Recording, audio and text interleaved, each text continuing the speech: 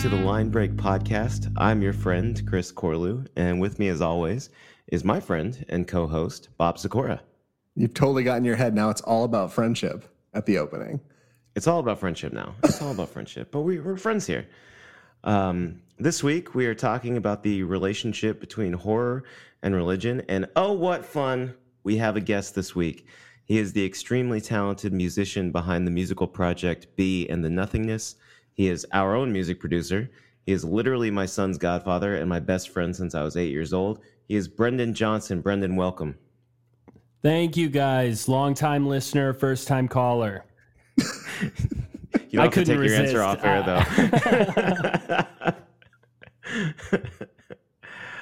though. Brendan, you wouldn't necessarily identify as a poet, I know, but you are an excellent songwriter. And while I'm on record that the two are very different, they're at least related.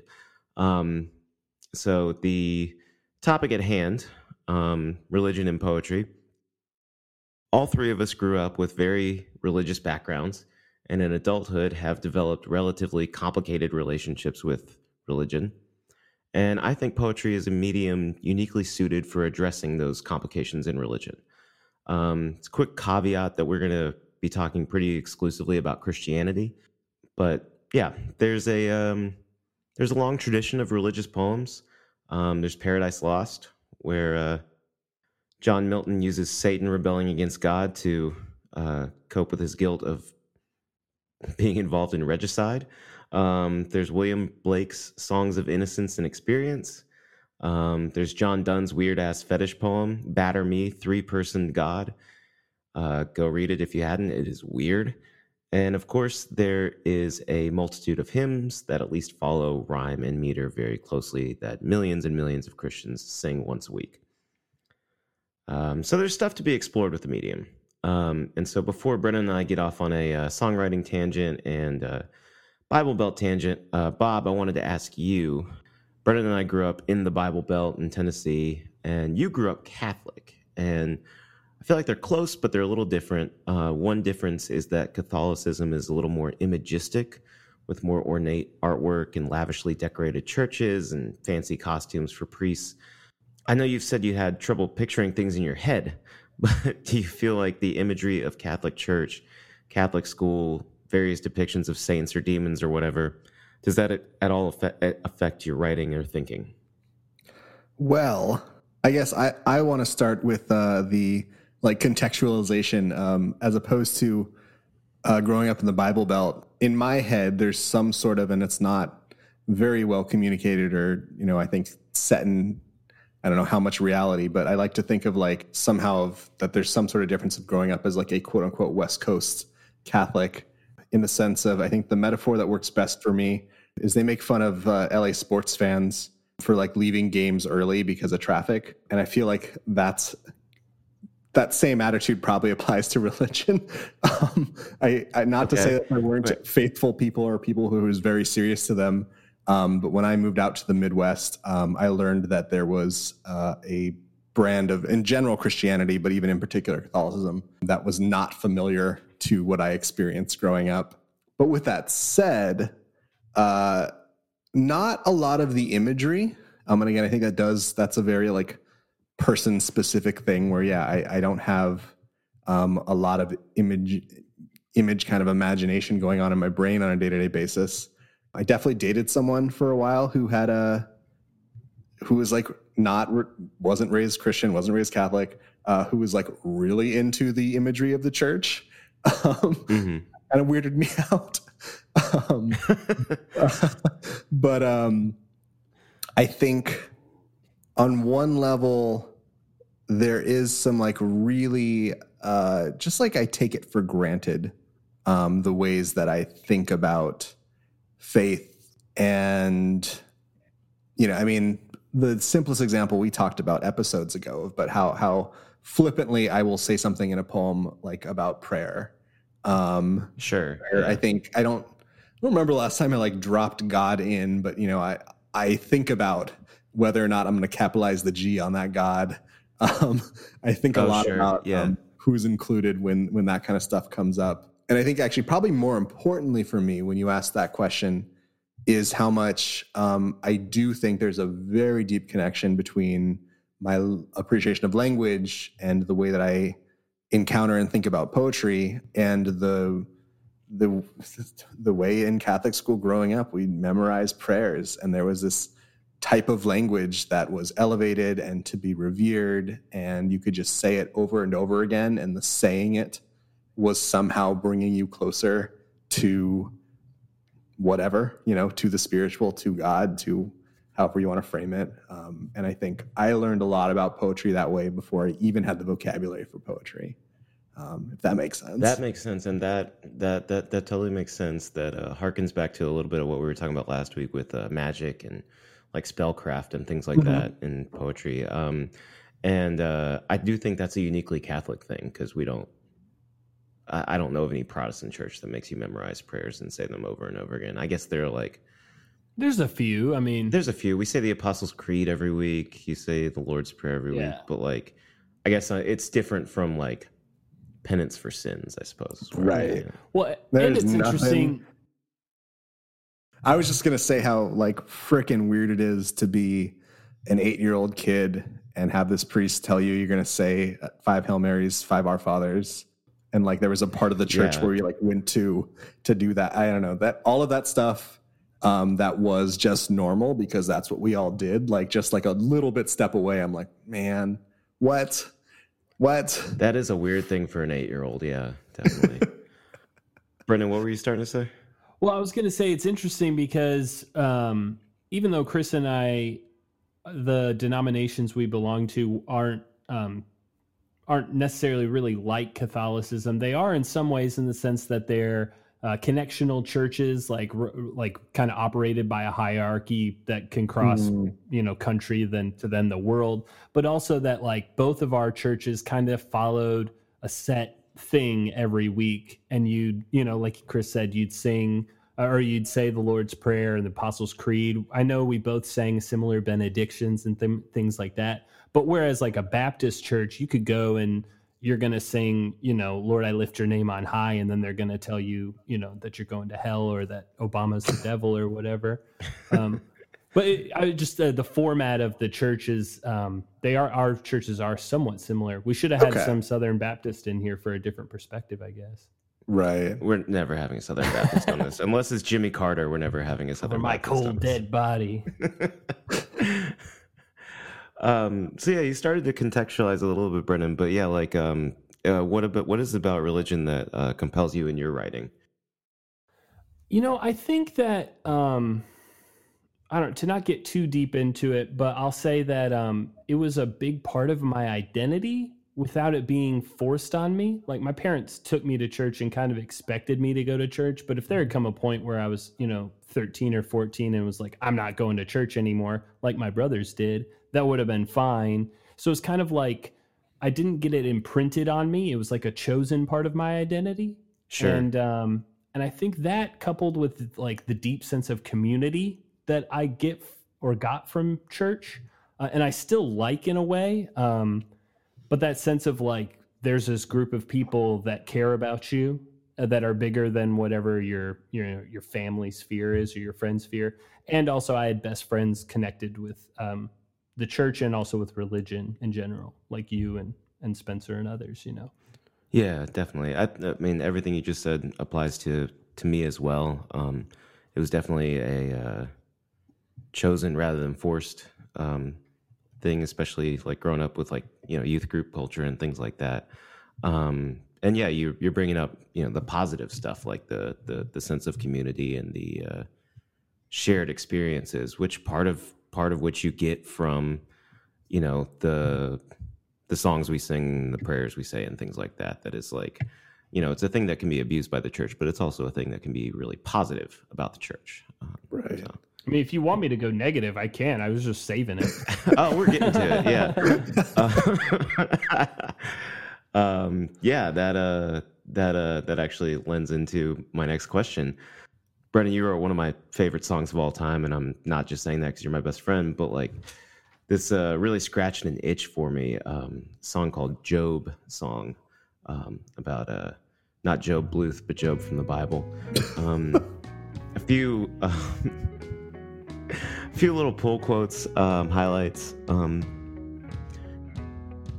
Here, with most everything gone, a righteous man who'd done no wrong, he's supposed to simply cower down and pray, like all the shit today had gone his way.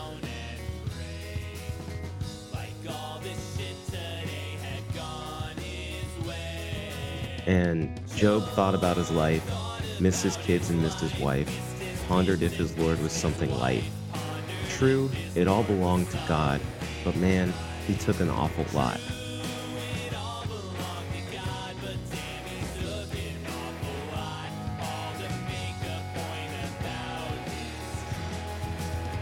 Can you talk a little bit about what it's like to sit down with a pen and notebook and just end God like that? Well, again, to get into the negative, I'll save talking about Job, and I'll talk more broadly about why I think I come back to dealing with it. It's like it's like leaving a relationship, and when you go to like break it up with them, you realize that they were never there at all, you know? Mm-hmm. And so there's this enormous sense of loss with no closure at all and no way to even kind of reckon the closure. And the way that you'd previously deal with it would be turning to God or something, or which is often what I did, was like praying or you know, community or whatever else in that sort of sense. So I think when you leave faith, it just kind of leaves this hole that you have no idea how to really process. And so music was just a natural outlet. But to talk more about Job, Bob, how familiar are you with the story of Job? Broad strokes, probably. Broad. Yeah, very broad.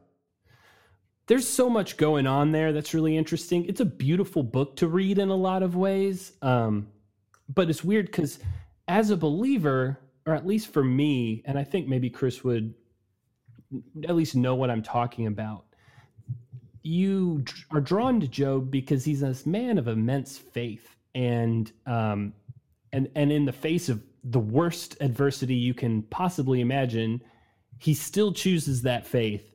And then there's that secondary layer of he doesn't question God, which is why the church really likes it. You know, like, don't question God at all. But then coming back at it, you know, after leaving faith, you can't look at it as anything but like really messed up, because like God basically just made this bet like with the devil and was like, yeah, go to town on him. Like, he'll still love me. You watch. It's really, I felt like Job really captured that sort of a feeling of like an abusive relationship with God in a lot of ways. And so that's specifically why I maybe talked about Job. Yeah, I like that. Funnily enough, just last night or the night before, Mallory and I were talking about how like the happy ending is he gets like double of what he had before, but like, so he gets like, oh yeah, he gets like 14 sons and right, and he had 7 and he gets 14 or whatever the numbers are. But it's like more kids doesn't replace the kids you lost, you know? Like it's not a happy ending. like I really like the son I have. I don't want a different one, you know? And to use it as some sort of like allegory for your life or a parable for your life, like if God takes your fields and your children and everything, it's not coming back. You know, like Job got lucky, but no one else gets that. You don't get your kids raised from the dead and like stuff. That doesn't happen, you know? Right. Job. One thing I was going to say is I wanted to write the song, and then I realized that I kind of needed to like dive more into Job and understanding it. And so I was kind of reading a lot about it. And something that a lot of Bible scholars talk about is how Job's wife isn't named for whatever reason. His 3 friends are named, but she's never named. And it's never said that like God kills his wife or anything. She just kind of like vanishes from the story. And I always liked that. And when I came to the verse that Chris was kind of talking about, Job thought about his life, missed his kids and missed his wife. I thought like, oh man, should I really be saying that like God killed his wife? Because that's not really what the story says. But I still just something like, I don't know, it's something I'm drawn to about this idea of like, she didn't matter at all in the end, I guess, because it doesn't really say like, maybe I'm wrong. Maybe it is like Job and his 14 kids and whatever are all happy now with his wife. But it's really like she's just swept so under the rug in a lot of ways. It's really something that would get revised in workshop. Like, yeah, hey, you just dropped this character. You can't just leave this character. How's he get his kids back if he doesn't have a wife? Where's his wife go? There's this awesome part in Job where God appears in a whirlwind, and like Job's hanging out with his friends and God appears in this whirlwind, and Job is still just like chill. He's just like, I'm not going to question God. Like, God killed my kids because that's what God wanted. And his three friends are like, what the hell, man? And then God just like digs into the three friends, and it's just like, you all are sinners, and look at this dude. I don't know. It's such a power trip of a story, you know? Yeah, God unleashes on those dudes. God is like, I think there's a part where he's like, where were you when I created the heavens and the earth? Which is like pretty big flex from God. Yeah. Like, so that reminds me, before we got on the air, I mentioned, and Chris knew this to Brendan, but I taught in a Catholic school for 1 year, a theology class. And it was just on the Bible, Old Testament, New Testament. And I was not as versed in the Bible as I got to be during that school year. And that to me was one of the hardest parts, I just kept finding myself in this position where students wanted me to like defend God. Like, why is God being such a dick here? I at least had Tough the out from a religious or a literary perspective. Like we can... let's talk about what it means. Don't worry about the individual God's being an asshole here. But also I didn't know how to defend God for doing whatever crappy thing he did. That's why they got to get the hooks in them when they're young, because once you start getting too old and asking questions, it's really difficult. It's incredibly difficult, and that's why so much of modern Christianity is approaching it from this abstract sense of just like, well, read the Old Testament with a grain of salt, and you're like, yeah, I hope so, because he was like turning people into salt, and like he was like, you could ask him to kill your enemies, and he would.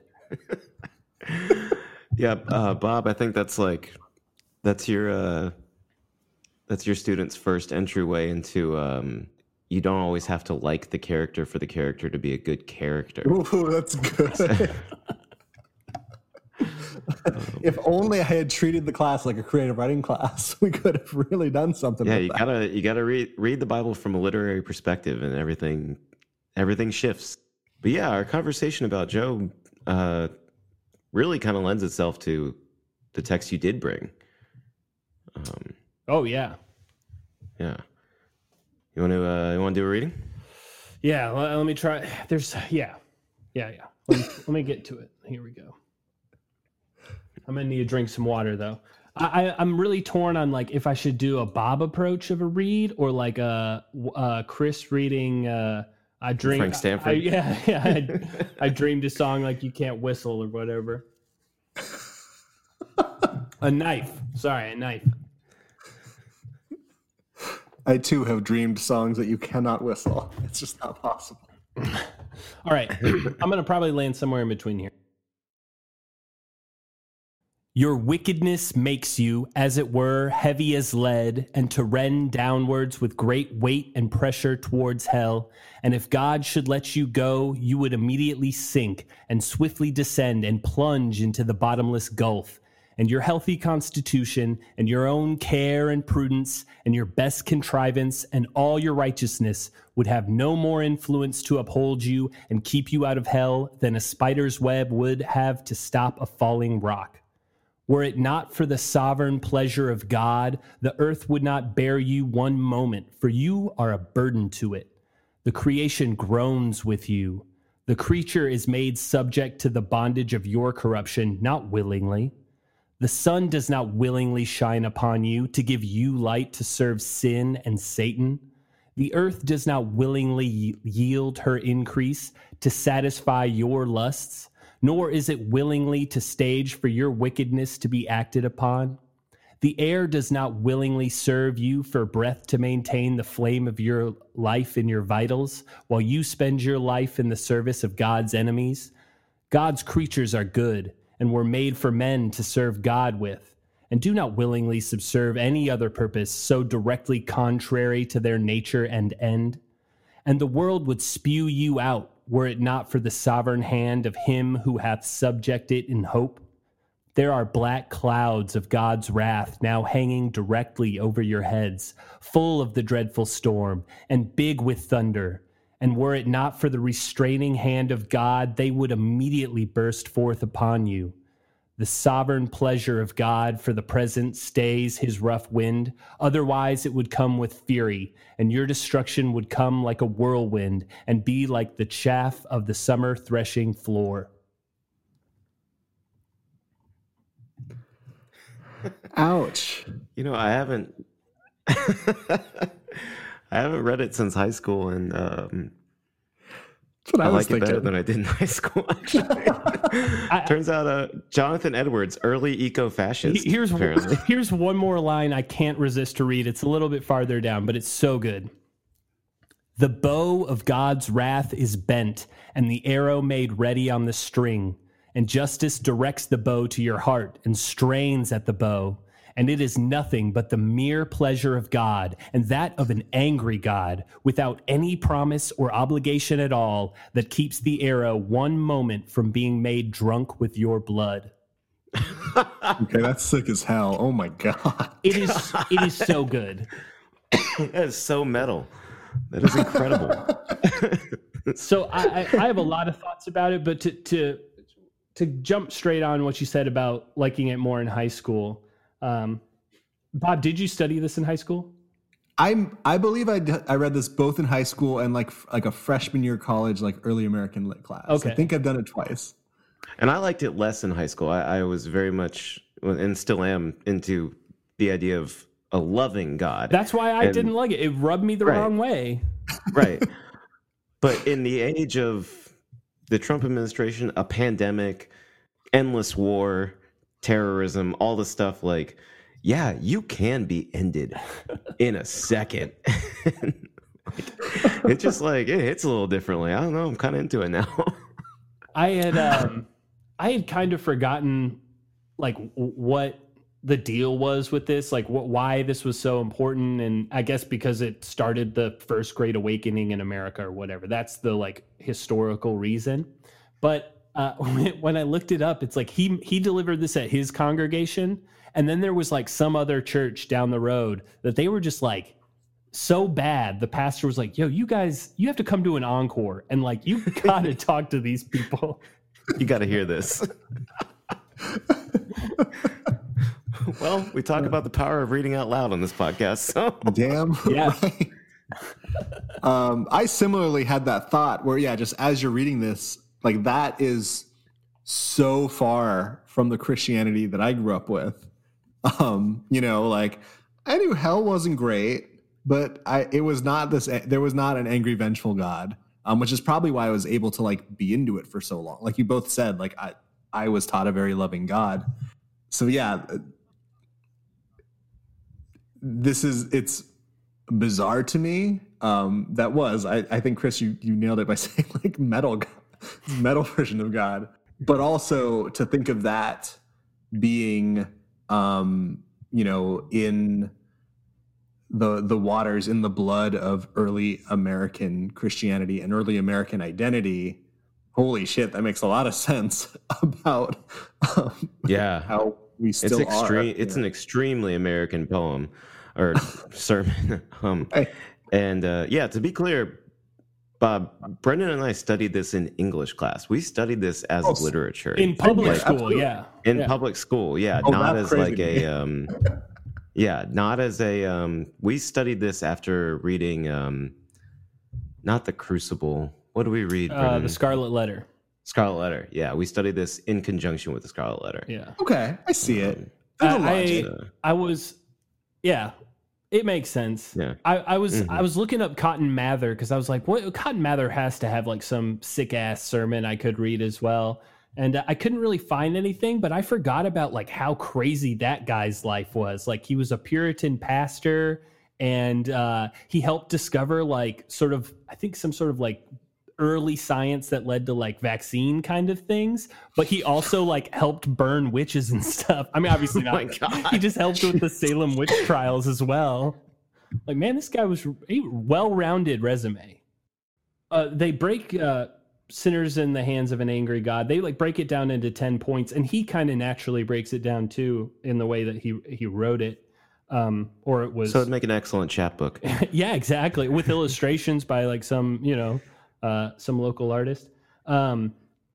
It's funny, I was like reading over the 10 points, and I was like, these are all just the same point, and it's that God will kill you. Like that, it's like this divine grace is the theme of the poem, and like, or the sermon, and that's it. There's not really a whole lot more after it besides you are bad and you were born bad, and the only reason you're not already in hell is because God is like, maybe you can go to heaven. Which is an incredible thing to think about, like that. There was a line there where he mentions all of your good health and good constitution or whatever like won't matter or something, which is just like, yeah, that knowledge that you can do everything right and it can just all be taken away. I feel like that's something poets talk about frequently, Okay. The randomness of life.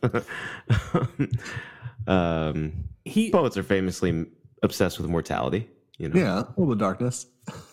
He does a pretty cool thing throughout the whole sermon where he uses a lot of like nature. Often, like in that one, he talks about the spider web. He kind of talks about the spider web a couple different times. Talks about a whirlwind. He talks about, in other parts, he talks about like being like crushed by a wave and stuff. There's like a line that says, hold on, I can find it. The God that holds you over the pit of hell, much in the same way as one holds a spider or some loathsome insect over the fire, abhors you and is dreadfully provoked. And it's like, hey, you know how you torture insects? God is as mad as that thing. Well, yeah, I mean, music, image, and metaphor is what makes up poems, and this sermon has it in spades. Like, yeah, he does kind of do that same thing you were talking about with Job, with where God appears as a whirlwind, and I think the Bible is a little underrated for just how vivid and florid the stuff in it is, like, and how I think we were talking a little bit off mic before, and like just how terrifying some of the parts of the Bible are, in a really visceral way. And he captures that, to his credit, like he read the Bible. Yeah. Just thinking about that, the Bible and like trying to get to the good parts, that you're kind of talking about. Raymond Carver's editor should have taken a look at the Bible. He could have made some scratches, really trim that thing down. I would kill for a Gordon Lish version of the Bible. It's just so brutal. Jesus wept, and he like crosses out like part of that, Just says wept. Yeah, do we need the Jesus here?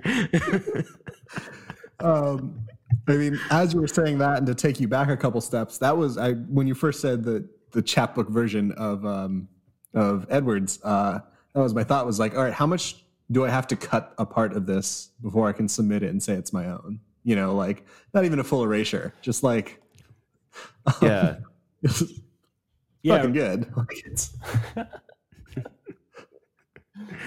You could do an English to English translation. You just like you cut some parts, and then you just change all the words, and then bing bang boom, you got a poem. Right, Bob, you already, the really cynical part of me is just like, what happens if I take out God? Hey, there you go.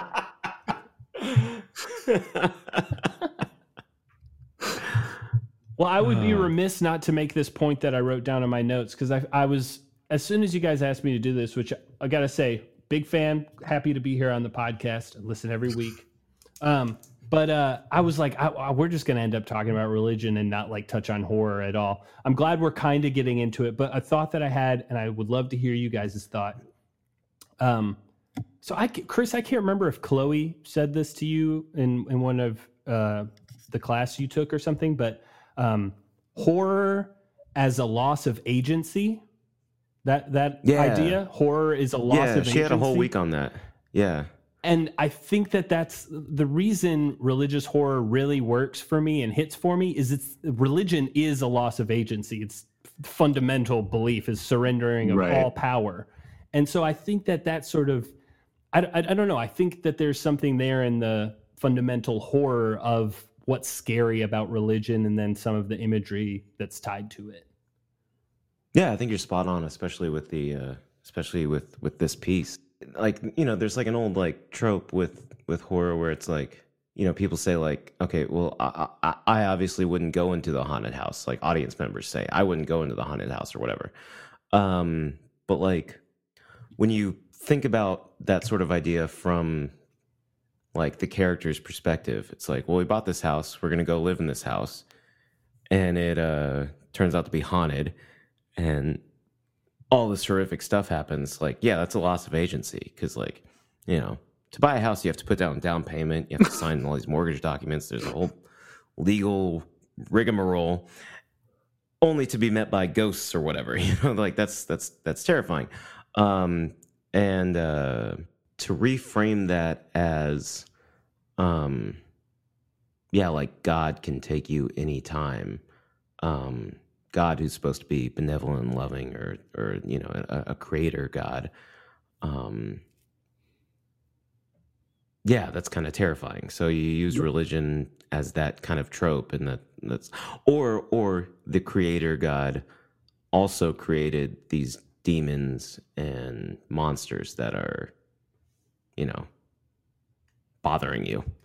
Let me piggyback, because you're saying something I think is very similar to what I was thinking, and I had not heard that phrase of horror being about loss of agency, and that makes a ton of sense to me. I really like that. And I mean, you talked about this like with poetry in general, kind of something we respond to as poets. And I think like a very human thing to respond to is like one fundamental loss or just lack of agency we have in life is like that we're gonna die. Right? Like that's just one thing that is completely out of our control. But religion, especially in the context of that reading, like tells us who has that control. Like it's a loss of agency of like, you're going to die. God's responsible for it. He knows when you're going to die. He knows where you're going to go, and he's going to punish the heck out of you because you are trash and you have no control over that. Yeah. That sucks, and it's terrifying. And that's like, you can exorcise demons, you can vanquish ghosts, you can put a stake through a vampire's heart. There is nothing you can do against God. He is the ultimate big bad. God is the final boss. To look at it conversely, the supposed beautiful part of Christianity or some other religions, but specifically Christianity, is that exactly what you're saying. God, like you have no power. God has all the power, but there's also the promise of of return of your agency. I could give you eternal life. I can give you the ability to see all those you once loved, and we can just hang out forever. I don't know. Something to be said there. I really like the thought of God just being like so mad though, because it's not the God I believed in. I love the idea. Right. Yeah. I mean, that is. There is, something horrific at the heart of Christianity, which is that the Old Testament God is explicitly a war God. He's a conquering God, and he lays down this complex, labyrinthine set of laws that everyone has to follow, but it's impossible to follow. And so to redeem the world, God sends his son to minister to the world and then be sacrificed in just the most horrific way possible. Like he is nailed to a plank of wood and hung in the desert for 3 days. Something I learned in a theology class at Loyola was that the fact that it happens on Passover, I think I'm getting this right, that the crucifixion happens on Passover. Like, so as Jesus is being whipped and beaten and nailed to the cross, thousands and thousands of lambs are being slaughtered like the next block over. So there's just like the bleeding and screaming of like a bunch of slaughtered lambs, and that whole area is just like covered in lamb's blood for a little while, for the sake of Passover. And I think I'm getting that right. I probably am not, but that sacrifice was necessary to appease the angry God so that we could all have eternal life. And that's the heart of Christianity. Like, I don't know. I don't know where to go with that. I don't know what to do with that.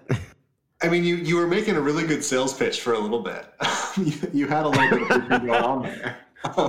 What was it? The dying lambs that turned you off?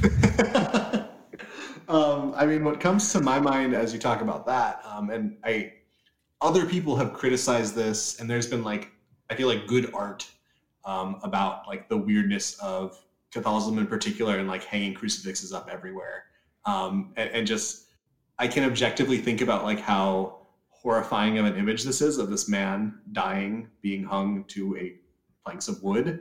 But it really was just like such a common image. It was in every classroom in my elementary school that like doesn't faze me the slightest bit. Yeah. It doesn't register. Yeah. Which is weird. You have to actually sit down and think about it. Right. Yeah. But you see it all the time. Yeah. All right. Let's pivot to an NBA question.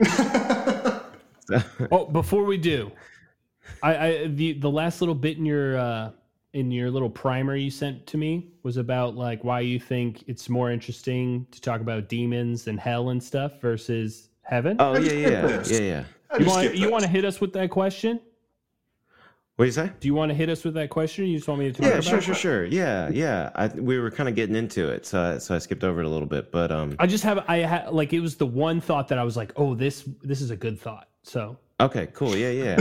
We're not afraid to get meta on this podcast. I will read the question from my notes, and this is the reason I skipped it, because it was like it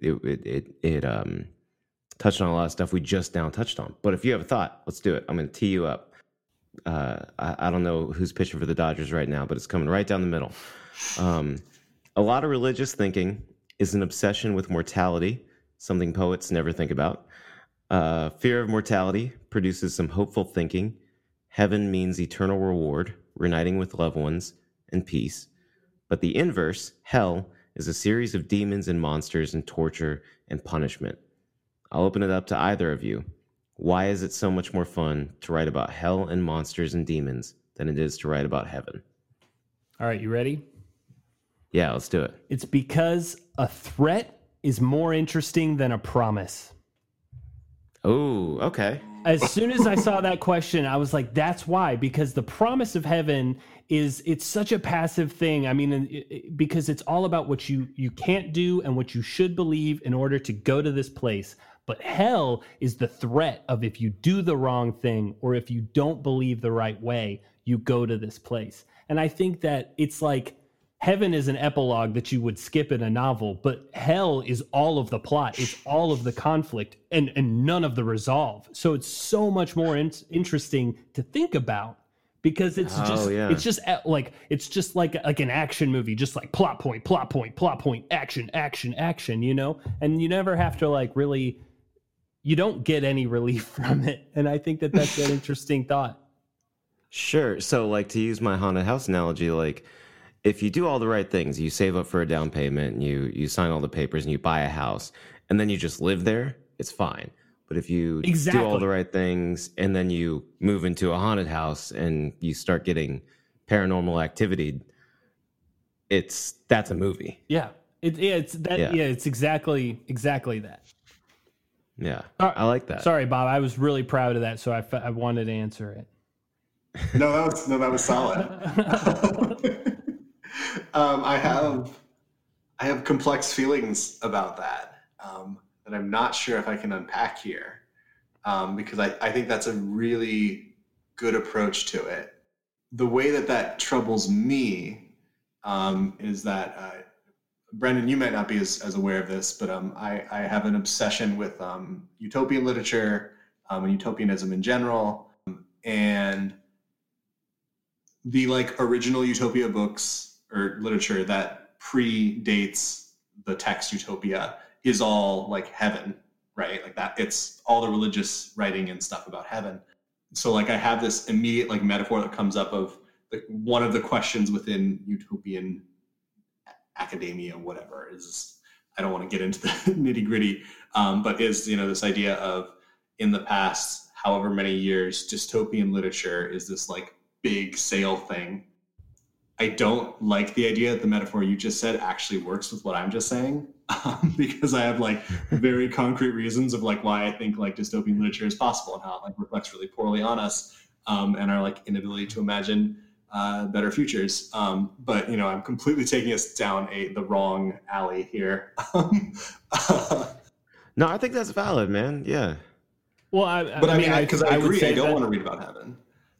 Yeah, Bob, I got bad news. That's why the utopian literature dropped off. Like, because people are way more interested in like what could be, not what is like promised, like, whoa, how bad could it get,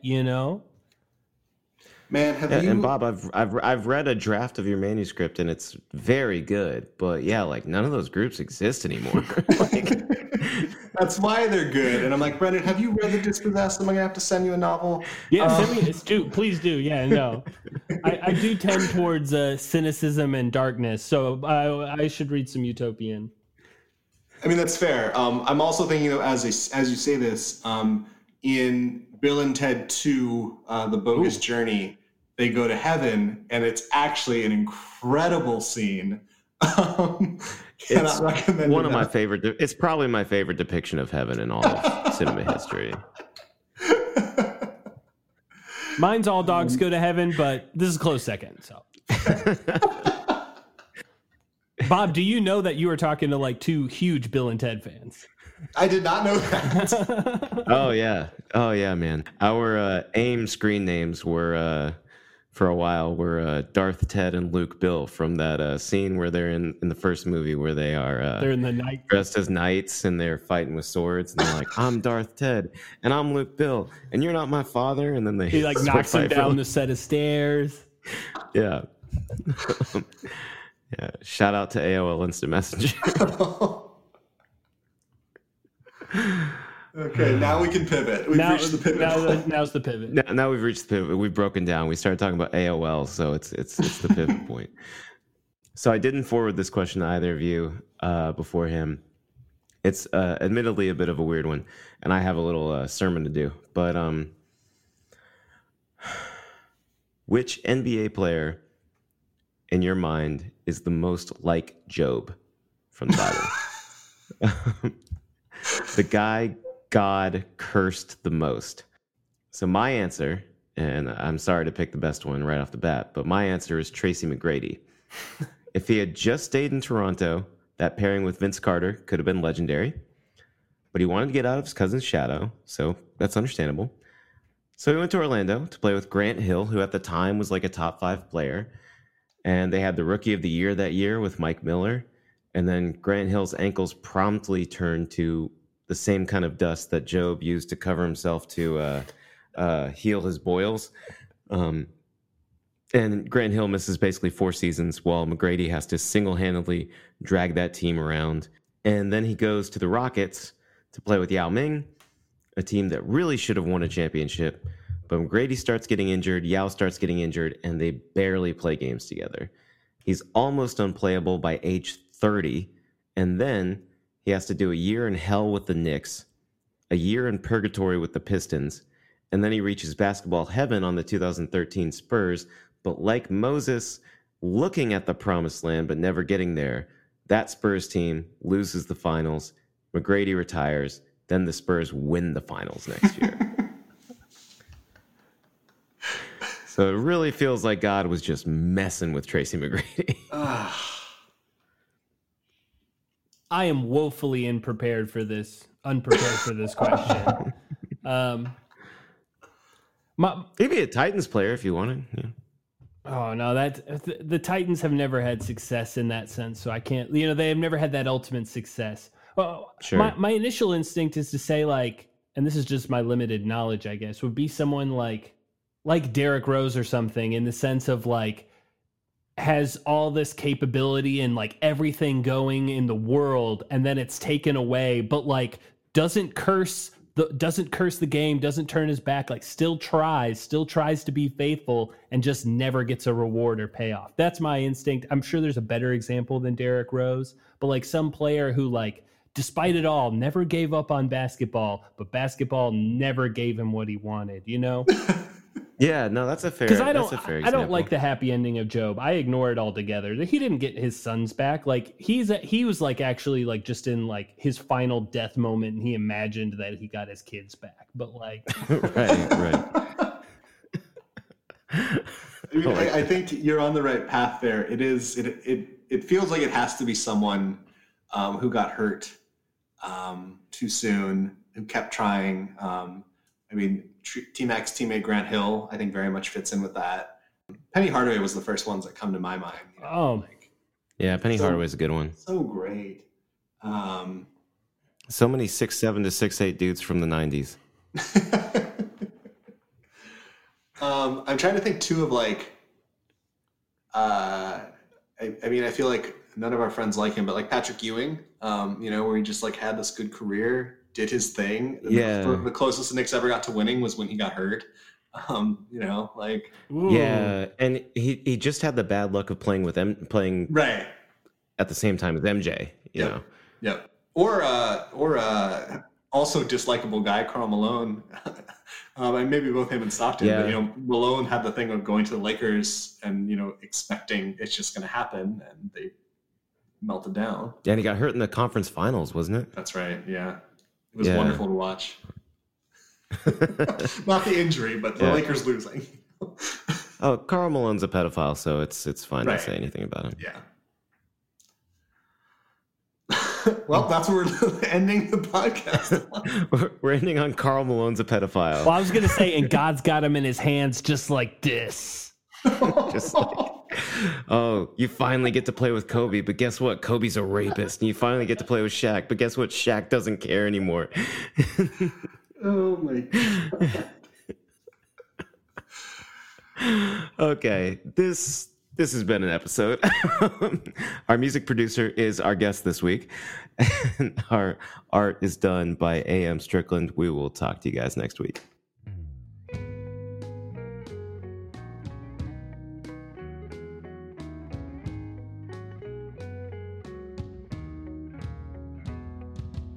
I was gonna say I did go and read I did read that weird poem that you said.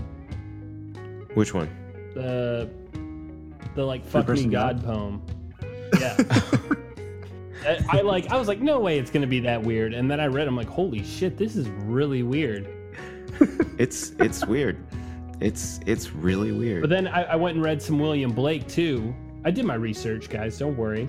And one of these poems, it's called it's like a two-parter, but the first one's called like Little Boy Lost, and then the second one's called Little Boy Found.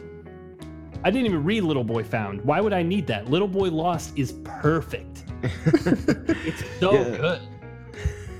William Blake is really interesting. He plays with like religious duality, I think, in a really interesting way.